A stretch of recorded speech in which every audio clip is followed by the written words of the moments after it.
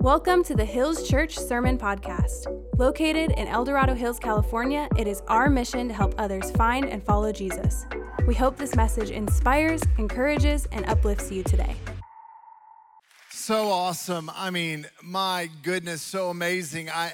Every project I went to, everywhere I was at, just seeing the number of volunteers and people from our church who were jumping in, serving with their whole heart, and just unleashing compassion up and down the 50 corridor. Friends, last week is probably one of my favorite weeks of the year for our church, and I just want to say thank you for the ways that you showed up, leaned in, and helped us out. And I gotta give a special shout out to a few people, one of whom, I mean, she's just my hero. She's all of our heroes in one way or another. Kari Murray, who is our director of outreach.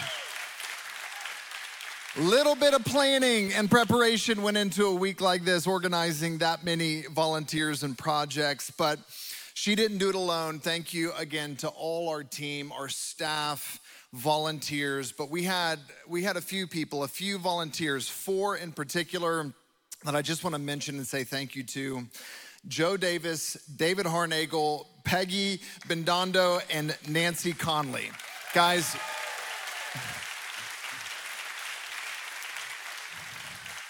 Six months prior to this event, this team of people began meeting with Kari, going out, scouting sites, making sure all the details would be organized. And that right there is just the embodiment of one of our values, what it means to be an owner, not just an attender.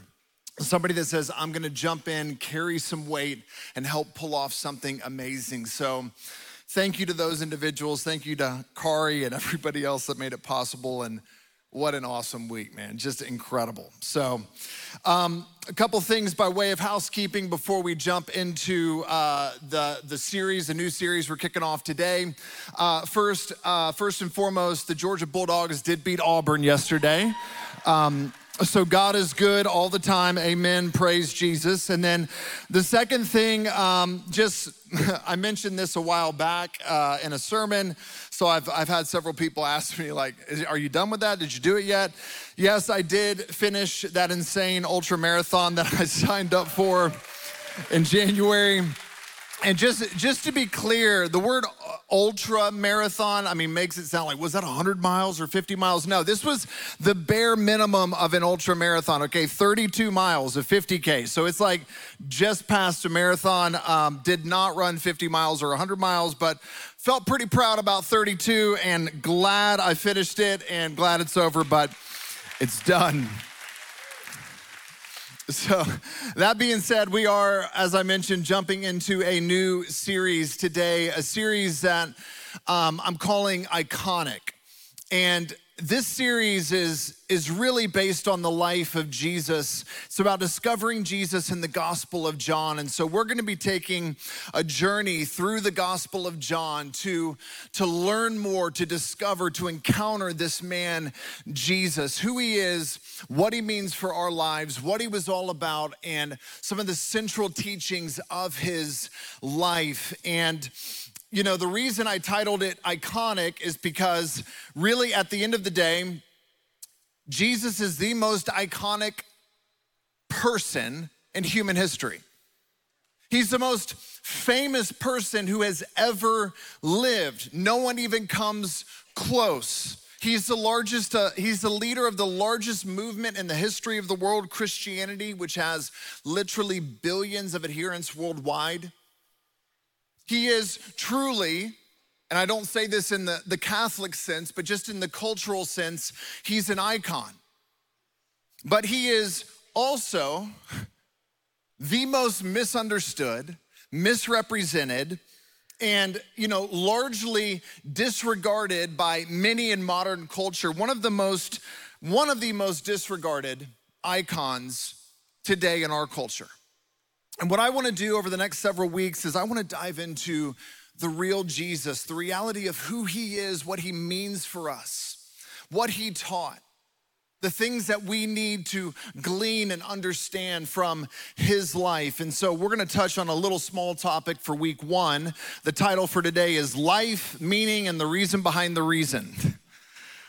Life, meaning, and the reason behind the reason. And if you have a Bible, we're gonna start there. I'm gonna go through these verses on the TV in just a minute, but if you wanna just listen along, we're gonna start in John 1, verse 1.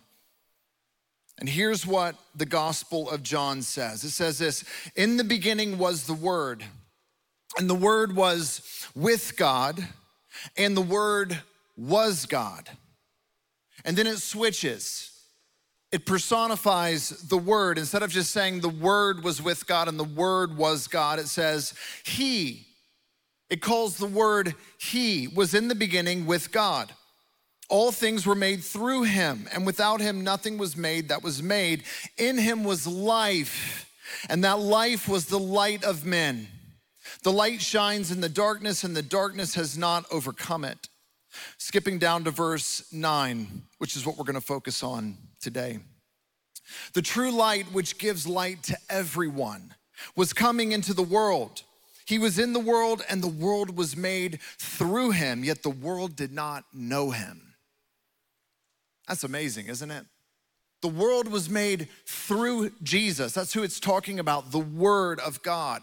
This person is Jesus. He was with God in the beginning. He was God. He created the world. Everything that we see was made through Him, yet the world doesn't know Him. It's like an iPhone not knowing who Steve Jobs is. You know, they don't. The iPhones aren't, at least at this point, they don't have, cognizant intelligence. That's debatable now, I think, but we'll find out. Verse 14, the Word became flesh. It's an unbelievable statement right there. That's what we celebrate in Christmas. The incarnation, God became a man. The Word became flesh and lived among us, dwelt among us. And we have seen His glory, glory as of the only Son from the Father, full of grace and truth. Full of grace and truth. So my son is playing comp soccer right now. And he transitioned last year from football to soccer. And, I know about soccer. I played rec soccer growing up. I didn't play at a very high level, but I don't really understand all the depth and strategies that go into high-level soccer. And I remember, the transition from Sawyer playing football to soccer, it was a learning curve for me, and there were some things that drove me insane.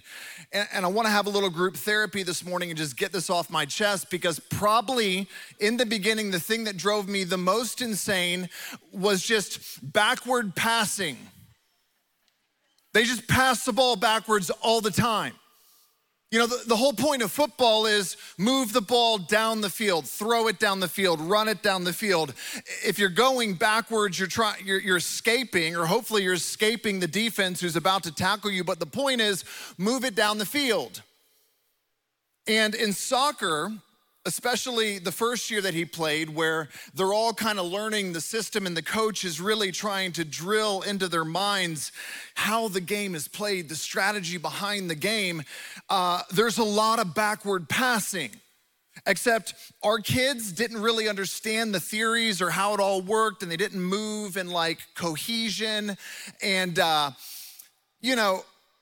we as the parents on the sideline also didn't understand how it was supposed to work, and it just looked bad. It was bad. They went 1-13. They lost by an average of 15-0 every single game.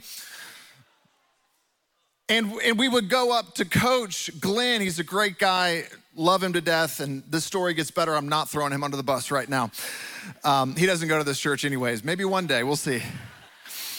But we go up to Coach Glenn after the game and we'd be like, Glenn, can you just tell the boys to stop passing it and kicking it backwards? Tell them to kick it down the field and then chase it and then shoot it on the goal. Seems like that's what they should be doing. Backward passing isn't working. He's British too, and he's just thinking, Americans, they don't get football. And like, we do get football, the real football. And he's like, look, this year is gonna be a little rough for the kids, okay? they're gonna lose a lot of games this year because they don't really get it yet. We're like, yeah, we can tell. And, all their backward passes or their attempts at learning the strategy of soccer, they would often be misplaced or get intercepted by the other team who would then just take it and score. And all the other teams in the league, it was just kick it. It's like kickball. It's like kick it down the field and whoever has the fastest kids wins because you kick it down there, you beat the other team to it and you score. And we said, Glenn, we need a little more of that, like kick and run soccer. And he said, look, this year's it's gonna be bad. Next year's gonna be better, I promise. So we come out for the first game of the season this year, and I'm not kidding. It was unbelievable. Other team starts with the ball. They drive down the field. Ended up with a shot on goal. Our goalie saved it. Our guys began to spread out into formation. Our goalie rolls it sideways, and I'm like, oh, here we go. Every other goalie in the league is punting it as far as they can, and our guy's like rolling it to one of our defenders, and immediately I'm just thinking, here we go. Two of the other players on the other team just collapse on our guy, and he kicks it back to the goalie. I'm like, oh, this is more of the same, But the goalie's ready for it, and he just crosses it onto the other side to another one of our players who begins moving down the field. Two other midfielders come up against him. He hits it outside wide to another player. Three of the other team collapse on that guy. He kicks it back to the first guy, who then punches it through right to one of our guys in the middle, who's wide open. And that guy begins sprinting down the field with the ball, and three of our other players begin making a run at the same time. And suddenly I'm like, whoa, it's like 4-on-2. That was beautiful. What's happening? And literally, one of them kicks it out wide. Sawyer crosses to the middle, wide open past the goalie. A kid on our team named Max just rams it, cranks it to the back of the goal. I mean, as parents, we were so shocked by what we just saw. We just kind of stood up. We were like, do we even scream and yell? What just happened? I feel like I just witnessed Beethoven's Ninth Symphony in person in soccer form. And Glenn's over there, well done, boys, well done. We're like, what was that? And he's like, yeah, it's soccer. That's how soccer is played. They move to the open space. They move in triangles. The reason you kick it backwards is to maintain possession, trap the offense, lure the defense, off their footing, and then find the open man eventually and make a run on the goal. Guys, we've lost one game this year. We are winning. We've lost to literally one team. We are winning by an average of 10-0. And we're playing basically the same kids. It's just our kids finally got it. They understood, oh, this is how it works. This is how soccer works. And so now I love backward passing. And I'm like, Glenn, you're a brilliant coach. Incredible coach, Glenn. Don't ever listen to me again. But one of the things I thought about was this, just like soccer, there are so many things in life that don't make sense without context. If you don't understand the big idea, the big goal, what the coach is trying to accomplish, where they're heading, right? Glenn said, I'm okay with the boys losing every game this season as long as they learn the style of play. Because in the end, they're gonna get better. They're gonna be way better than everybody else, but they're gonna be bad for a little while. And that's okay. But if you get the context, and this is true for every coach, every leader, every business owner, every person who is leading something, there are seasons where you're like, hey, in this season, we gotta take some losses. We're gonna cut some things. We're gonna change some things. We're gonna try some things. And it might not win at first. It may not succeed at first, but in the long run, I think this is gonna be amazing. This is gonna work out better. And with context, you can take some losses for a season. You can pass the ball backwards for a season, understanding you're learning and moving towards something greater. And friends, this is true not just of our lives, of our careers, of our families, of all these different aspects. this is true of the Bible as well. There are so many moments in Scripture that context is everything. In fact, there were 3 key points that my biblical studies professors would just drill into my mind in seminary. They're like, Jonathan, there's 3 things that you need to pay attention to when you're interpreting Scripture. The first one is context. The second one is context. And the third one is, what's the context, right? Context is everything. And friends, what John is hitting on today, I discovered some amazing context behind what he wrote when he said, in the beginning was the Word. The Word was with God. The Word was God. He's giving us not just the context of Jesus, who Jesus was, saying he was God. He's not just the Son of God, which he was the expression on earth as God's Son, but he's fully God and fully man, one with the Father. But John 1 is also giving us the context for our very lives, the meaning of our lives, the reason behind every reason. Friends, it's giving us the answers to all that we're looking for. Everything that we're looking for. And so we're gonna unpack this for a few moments together because there's some things here that we have to see, that we have to understand if we're gonna understand the context of what John is trying to say. So the first is this, in the beginning. Does that sound familiar to anyone who has, maybe you've been around the Bible a little bit? Genesis 1. Right? Almost the exact same words from Genesis 1 are now used in John 1. The Gospels are the beginning of the New Testament, Matthew, Mark, Luke, and John. And John is making a theological statement right here. He's saying, hey, do you remember Genesis 1 where it says, in the beginning, God said, let there be light? In the beginning, God spoke words and it happened. He spoke words and the words came into being. When he said light, light appeared. Remember that? Well, let's go back there and let me give you some context for the Word. The word that God was speaking, what was happening, because now we actually know what was happening. John says, in the beginning was the Word. And the Word was with God. Yeah, we remember from Genesis 1, he spoke those words. Of course, those words were with him. Those words came from God's heart, from God's mind. When you speak words, they originate inside of you. They're with you. They're your words. Okay, that makes sense, John. We get that. But then he goes on to say, the Word was God. And I thought about that. I'm like, that's true too. The words that I speak, they represent what's in my heart, in my mind. They're an expression of me. My words are an expression, a verbal expression of me. And what John is saying is, hey, this guy Jesus that I'm about to write a biography about, I'm about to tell you his life and teachings from my perspective. We know later it's inspired by the Holy Spirit. Every word is true. John says, this guy, Jesus, he wasn't just there with God in the beginning.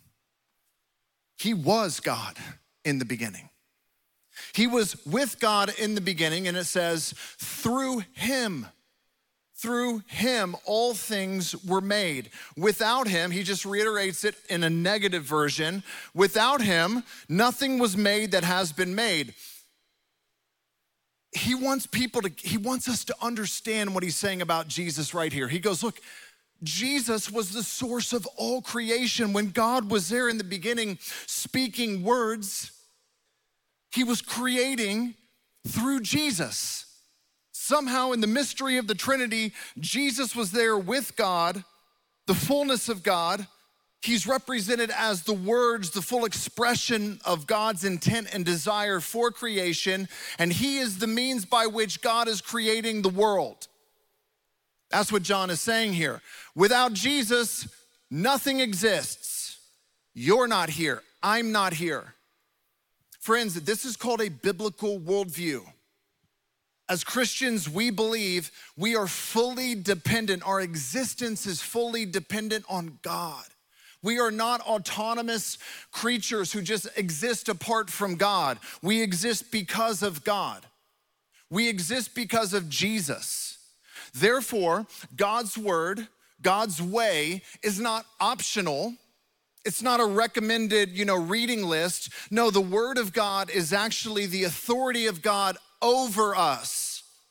Why? Because he made us. We depend on him. Our existence depends on him. That's the order of things in a Christian biblical worldview. We have a very high opinion of our own opinions. We have a very high opinion of our own feelings, of our own desires, of our own thoughts about things. Our culture in general really acts as if each of us are sort of this independent, autonomous authority unto ourselves. That's how we function as a culture. That's what we have said is true as a culture. Your truth is your truth, mine is mine. We are all independent authorities unto ourselves. And the beginning of John, the beginning of the Bible goes, no, you're not. You are fully dependent creatures. You're part of God's creation. Jesus is the beginning and the source of your life here on this earth. Without him, nothing was made that has been made. It goes on. In him was life. Your life, the life of God is found in Christ. And that life, says life again, was the light of all mankind. We're gonna get into this in just a minute. The light of all mankind. Light is how we see. It's the means by which we see. The light shines in the darkness, and the darkness has not overcome it. Now, this is so loaded. I mean, you could preach a series on these 5 verses if you wanted to. This is so loaded, and it's so important because you have to understand the context into which John is writing. You see, there's some historical context going on here that John is writing into an actual time in history. It's relevant for us today, but he is addressing a specific time in history. And just prior to Jesus coming on the scene was this gap of 400 years. And the scholars of scripture, Jewish scholars, Christian scholars have referred to this as the 400 silent years. And all of the prophets have died off. God has not chosen and selected or raised up any more prophets, so there's no more prophetic word from God going forth. It seems like all the massive miracles and amazing occurrences from the Old Testament have become more and more rare, and then gradually it all goes silent. And about 500 years before Jesus, the temple is destroyed by Nebuchadnezzar and Babylon. Temple destroyed. And so now, even the place of worship for the Jewish people is gone. And so after the temple is destroyed, during these silent years, you see less and less emphasis on priests. The Jewish priests who made the sacrifices in the temple. Stick with me, I promise this is going somewhere, okay? And what you see here is the rising of this group called the Pharisees and the Sadducees, okay? Pharisees and Sadducees. And their whole purpose was to teach the law.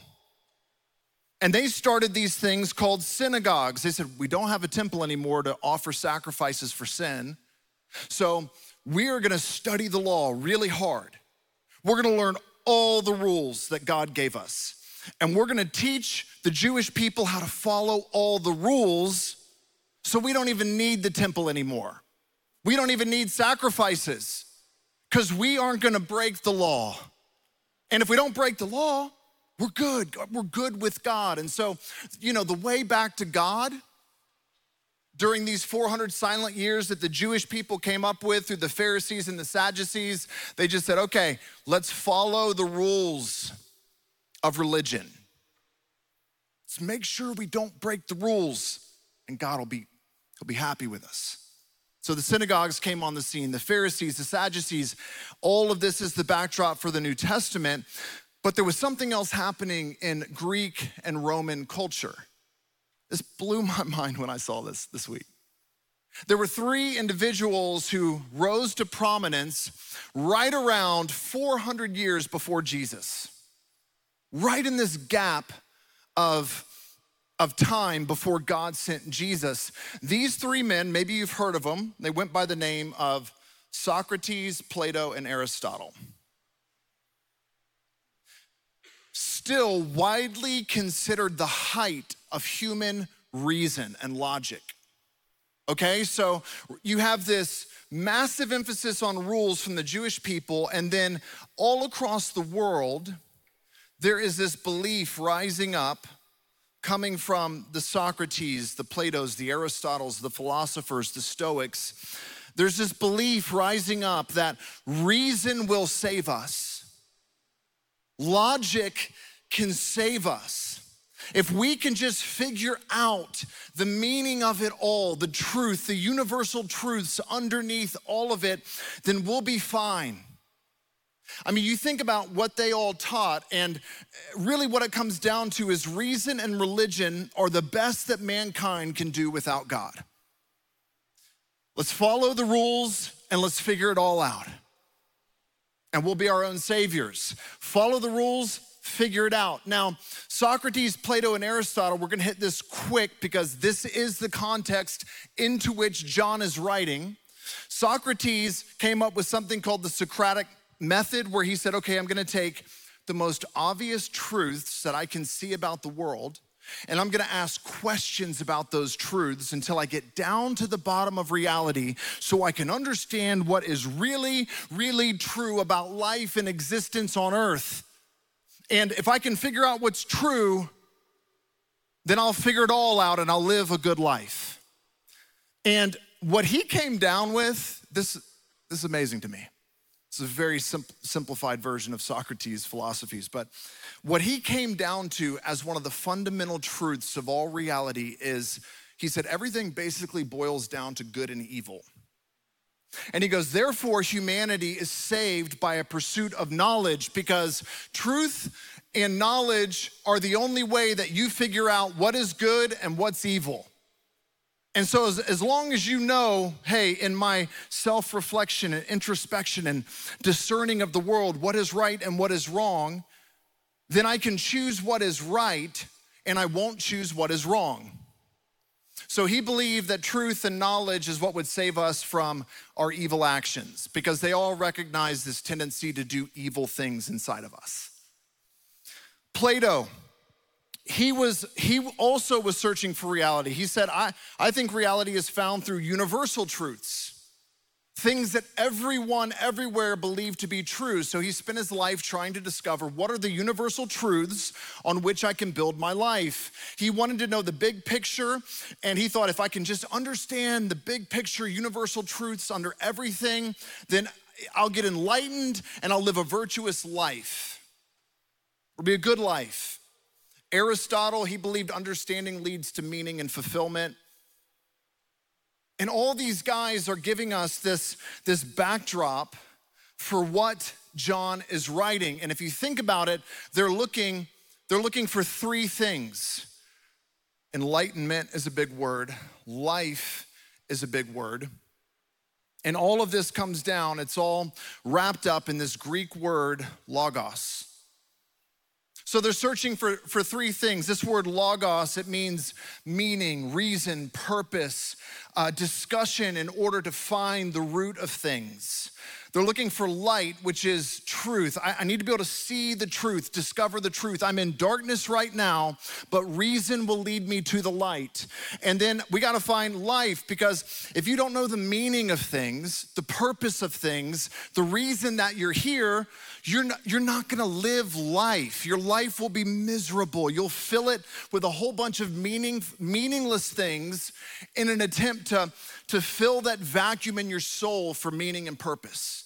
So we gotta figure out what's the basis for all of this. So they're looking for life. They're looking for, how do I get saved from my evil desires and bad tendencies? And how do I find happiness, joy, fulfillment? Logos, light, and life. That's what they're looking for. That's what the world is looking for. And then John, the gospel writer, says, in the beginning was the Word. Do you know what the Greek word for word is in English? Logos. I about fell out of my chair this week, alone in my office. In the beginning was the Word, the Logos, the meaning, the reason for your existence. And the Logos was with God. Not in your own reason, not in your own ability to figure it out. It was with God. And the Logos, was God. I mean, imagine how that landed on a Greek culture. What? No, look, John. Look, the gods, we know about the gods. We got a bunch of gods in the Greek culture. They have nothing to do with human reason. That's just a fantasy, a figment of human imagination. We're talking about evidence and logic and meaning and reason when we talk about Logos. And John goes, nope, the Word was God. The Logos was God. And then, look at this. He personifies the Logos. He goes, the Logos, the philosophy, the meaning, the reason of life, it's a person. What are you talking about, John? We've never heard anything like this. Philosophies are ideas. It's our pathway to discovering the meaning and the truth of life. And John's like, y'all are missing it. It's a person. He was with God in the beginning. Through him, all things were made. The philosophers were trying to figure out the origin of the cosmos. Where did it all come from? How were things made and created? They're trying to use logic to go all the way backwards. And John's like, look, without him, nothing was made that's been made. In him was life.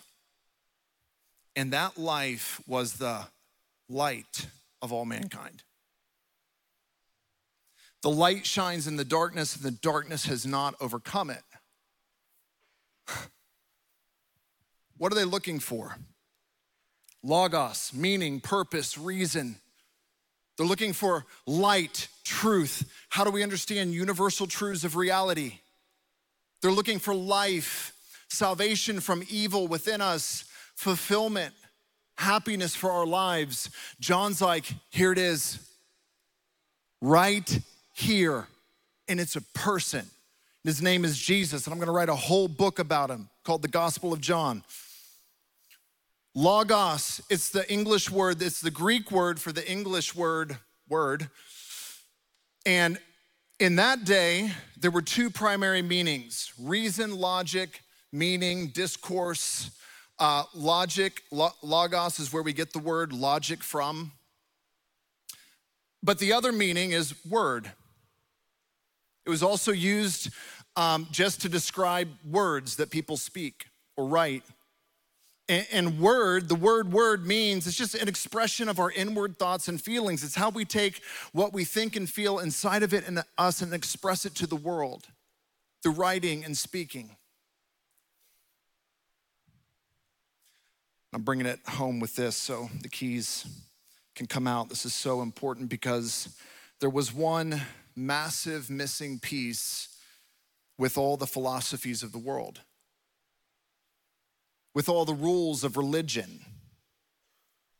You see, the philosophers, as they came to the end of their reasoning and their logic, And they said, man, if we could just help people understand the big picture of life, the reason for life, the universal truths behind all existence, then that will be a story big enough to shape their lives and to help them live well. But what they discovered is, even though people may have understood what was right and wrong, good and evil, maybe they understood some universal truths, there was still a massive tendency inside every human heart to break the rules. How many times have you known what's right and wrong and been like, I'm going with that one? Wrong. How many times have you known what's good and bad and you've chosen what is bad? I'm not the only one in the room, I know that. This is true for all of us. There's this unexplainable tendency inside of us. And yes, truth is important. But Jesus came as light from heaven, full of grace and truth.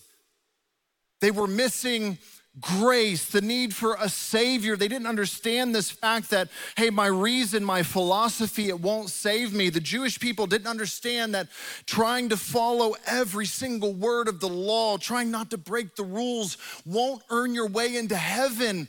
You don't need a philosophy or a list of rules. You need a savior named Jesus. And that's what John is saying. You don't need some ideas or rules. You need a man sent from heaven, fully God and fully man, to die on a cross for your sins and redeem you and make you perfect and righteous and holy through his sacrifice. That's the only way. Moving forward, the true light, verse 9, which gives light to everyone, was coming into the world. Philosophers, Plato, Aristotle, Socrates, we know you're all looking for the true light, the truth of existence, but the true light which gives light to everyone was coming into the world. He was in the world was made through him, yet the world did not know him. You're all still in the darkness is what he's saying. Jesus is the only way into the light of truth. And he says this in verse 14, here it is, the word, the logos, the philosophy, this understanding of reality, the basis of life and all creation. God himself, the word, the logos, became flesh and dwelt among us, lived among us. And we've seen him. We've seen his glory. We saw the way he healed the sick. We saw the way he cared for the poor. We saw the way that he loved his enemies. We saw the way that he laid down his life for us. We don't follow or believe in some empty list of rules or ideas out there in the cosmos in order to try and live better lives. No, the logos, the reason, the philosophy, our basis for all of life and existence, we saw him. His name was Jesus. He lived and walked with us. And we've seen his glory. Glory is of the only Son from the Father, full of grace and truth. Aristotle, Plato, Socrates, truth is big, it's important. Look for that. But don't look beyond Jesus, because you might find at the bottom, yes, there is good and evil, but you can't fix the evil problem. You can't fix the sin and death problem. But the logos, the philosophy, the reason that we believe in, he can. And he did. This past week, got to serve Powerhouse Ministries. This is Tom, one of the directors there. And his hat's a little small, but it says, light up the dark. Shirt says, light up the dark as well. And I thought about this because Powerhouse Ministries was started to serve women and children whose husbands and fathers were incarcerated in Folsom Prison, because those women and children had to relocate to Folsom, California from wherever they were. Many of them ended up addicted, homeless, stuck on drugs, on the streets. And Nancy Ashley had a dream, had a vision from God, and said, I want to create a ministry for these women and children whose husbands or significant others or fathers are in Folsom prison. And she began to get to know them. She entered into their world. She began to find solutions. She began to build shelters for them. She began to provide them with counseling and therapy and food. And God continued to bring provision and volunteers and supporters and helpers to partner with her in the mission. And I thought, for all the philosophers in the world, for all the good ideas and trying to figure it all out, what we don't need is a flashlight, pointing towards the darkness over there saying, yep, it's pretty dark over there. I'm sort of figured out the light over here. Here it is. No, what we need is a God who stepped into the darkness fully, a Logos who became flesh, lived among us in order to redeem us, to save us. He became the light that we needed to see the truth. And friends, that's what this is about. That's what Nancy understood. That's what it means to be a Christian. That's what it means for all of us to say we are here as salt and light. We're here as a witness to the one true reality of Jesus Christ, the God who loved us enough to step into our world and die for us. We don't need big, lofty ideas or a list of rules. We need a Savior. And Jesus is not just a philosophy. He is not just a good moral teacher that we should follow all his teachings because he's a good moral teacher. No, he's our Savior. He is life itself. And without him, without faith in him, belief that he died on a cross and rose for your sins, you are still dead spiritually. And so, friends, we're about to take communion together. We're about to dive deeper into the Gospel of John over the next several months, and I pray that you would join us on this journey. But as we close, I want to give an offer to anyone in this room who maybe feels like, gosh, I thought following Jesus was just obeying a list of rules. I thought I could just figure it all out and reason. My own power of reasoning is the way to figure out life and salvation. No, it's Jesus and him alone, and that's what John is saying. And if you want to put your faith in Christ, I want to pray with you right now. And as we prepare our hearts to remember that Jesus died for us on the cross and rose again, communion just represents the blood that was shed for us on the cross and the body of Christ that was broken for us on the cross. We remember the sacrifice.